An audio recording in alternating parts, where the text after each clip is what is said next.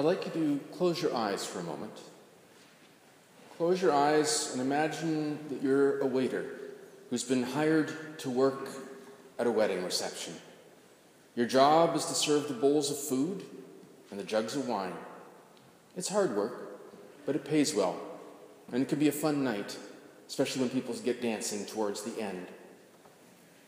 But on this night, as you work, you notice that the wine is about to run out. So you go tell the mother of the groom. She's the one in charge of the food. And she goes off to talk to another one of her sons. Maybe he will know who in the village has wine that they can buy at such a late hour. The guests are starting to get anxious and they keep beckoning to you to come to serve their table. And you have to wave them off and wave them off. Then the mother of the groom and her son take you over to the back of the courtyard. There along the back wall are a bunch of wash basins. That's where the guests washed their hands and feet when they came in. You think you're about to get into trouble because it's a bit of a mess, since you haven't had time to clean up all the towels and spilled water since they came in. But they point to the stone jars full of water the guests use for washing up, and they tell you to top up the water. And then the mother of the groom tells you to fill the wine jug with some of that water. And you realize that if you serve this water to those drunk guests, there is going to be a riot. If you serve this water to those drunk guests, they're going to throw this water back at you in your face. No tips for you tonight. This wedding party is about to go off the rails.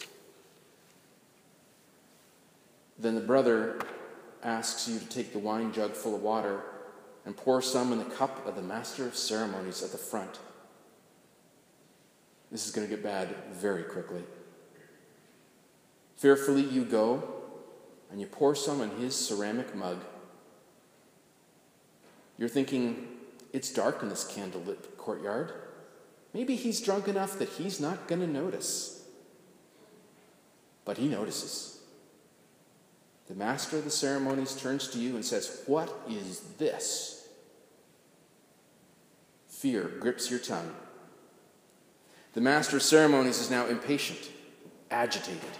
He hands you his mug and tells you to drink it. As you put it to your lips, what do you taste?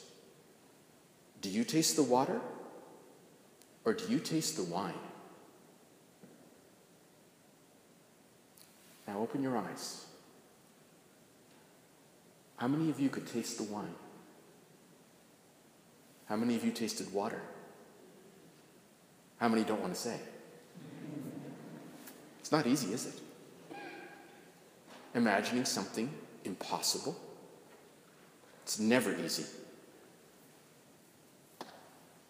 One of the main things that always amazed me about Jesus is his belief that we can do impossible things. Think about when Jesus walked on the water. What does he do? He isn't happy walking on the water. He calls Peter out of the boat and says, "Come join me walking on the water." And Peter actually does start walking on the water until Peter realizes what he's doing, which is impossible. And then Peter starts sinking beneath the waves. It can be a scary thing, imagining or trying to do something that is impossible. Many years ago, I went to a business meeting at the United Church of Canada's General Council offices in Toronto. We were trying to allocate your mission and service donations to the different parts of the country. We were figuring out where to give these grants. They go to small congregations, outreach ministries, university chaplaincies. But that year, there had been a terrible drop in mission and service givings, and we were trying to figure out where we could cut without hurting the most vulnerable of our congregations. Being a United Church meeting, our meeting opened with worship. And the leader that morning walked us through a guided meditation of Jesus walking on the water. And at one point, he asked us to imagine sticking our feet over the side of the boat and trying to imagine what did it feel like having that water hold you up. And afterwards, he asked us how many of us were able to do it. How many of us could imagine walking on the water with Jesus? And these are United Church ministers from all across the country. But we were so tied to our fearful situation, not one of us could imagine walking on the water with Jesus. What about you? Could you imagine yourself walking on the water with Jesus? Scary, isn't it? It's a hard thing to even just imagine. We live in such a rational world that our imaginations are rarely given permission to soar. We're taught from a young age that you cannot fly, and water cannot be magically turned into wine. And so we have a tendency to rely upon the data that our rational minds think is important. As a result, we miss out on a lot of the wondrous gifts that are given to us by God. I had dinner this past week with a minister who learned an important lesson about the many spiritual gifts God gives us. This minister had served on a First Nations reserve, and one of the most important services of the year for that community was their Remembrance Day service. Every year, the entire First Nations community gathered at the cenotaph, and they remembered by name every person who had ever served or died in every war. And we're not just talking about the First World War and the Second World War. They went back to the War of 1812 in their history. It was a long list of people who had served. And as this long list of names was being honored, the minister noticed that up in the sky, there were a handful, like 5 or 6 bald eagles circling overhead. And for the entire Remembrance Day ceremony, there's this 6 bald eagles soaring in the sky. And nobody else seemed to be paying any attention to this rather wondrous and fantastic sight. And afterwards, this minister asked some of the elders about the eagles. And the elders said, they're here every year. That's what eagles do. And she remembered that for the Aboriginal peoples in North America, the bald eagle is special. It is the sacred messenger which carries our prayers on its wings to the Creator. Bald eagles bring spiritual gifts and sacred visions for the people. They're a symbol of strength and truth that endures. And sure enough, as she was there for several years, she discovered that every year on November the 11th, at the 11th hour, eagles soar over the heads of those who gather to remember those who served and those who have fallen.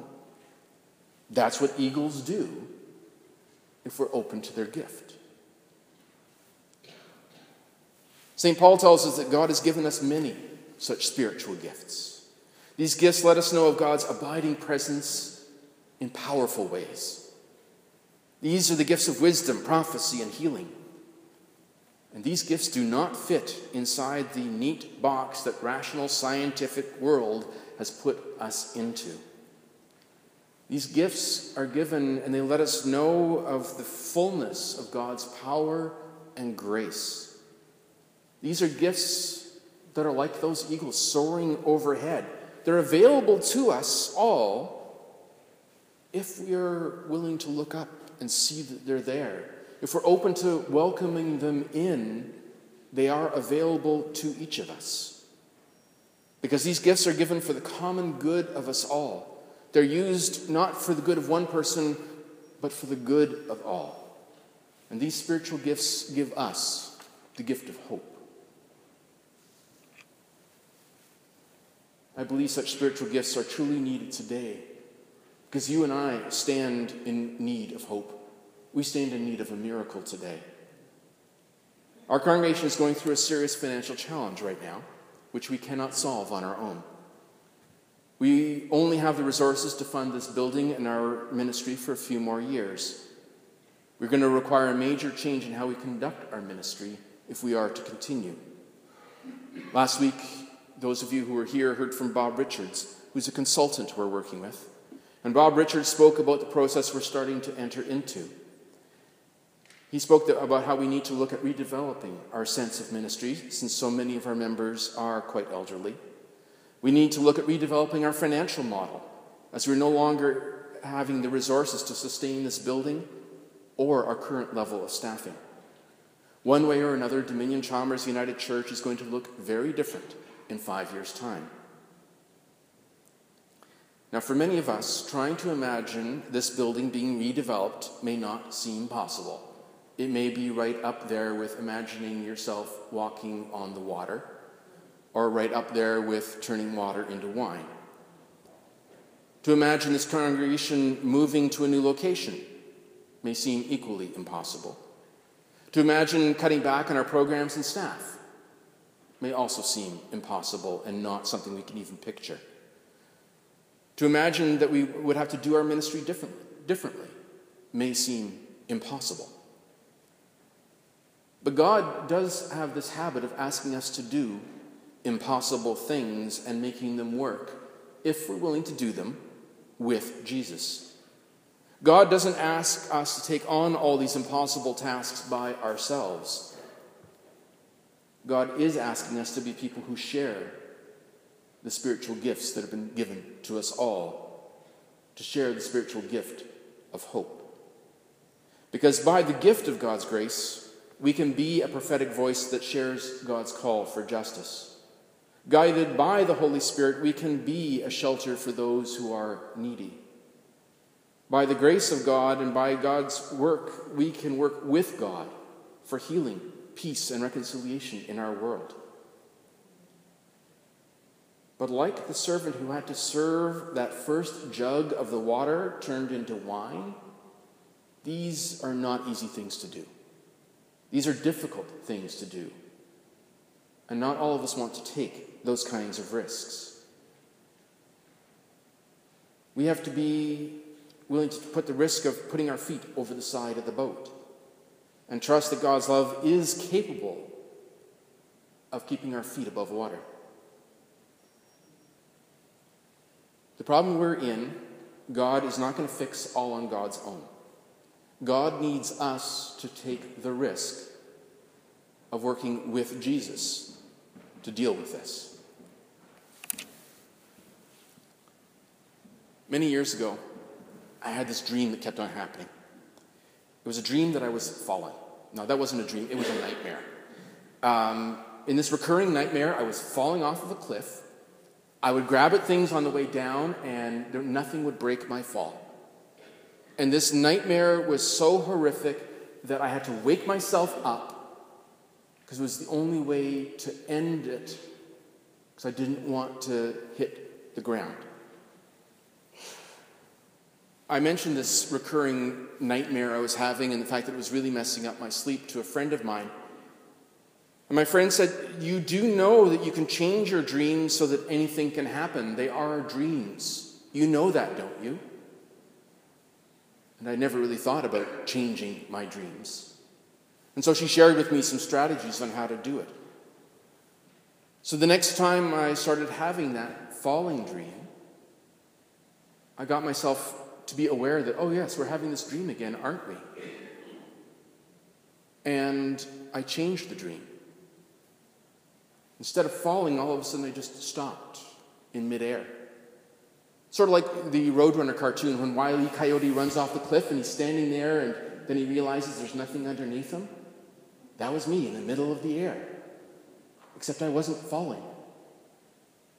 And when I realized that I wasn't falling, I thought, well, maybe I could fly.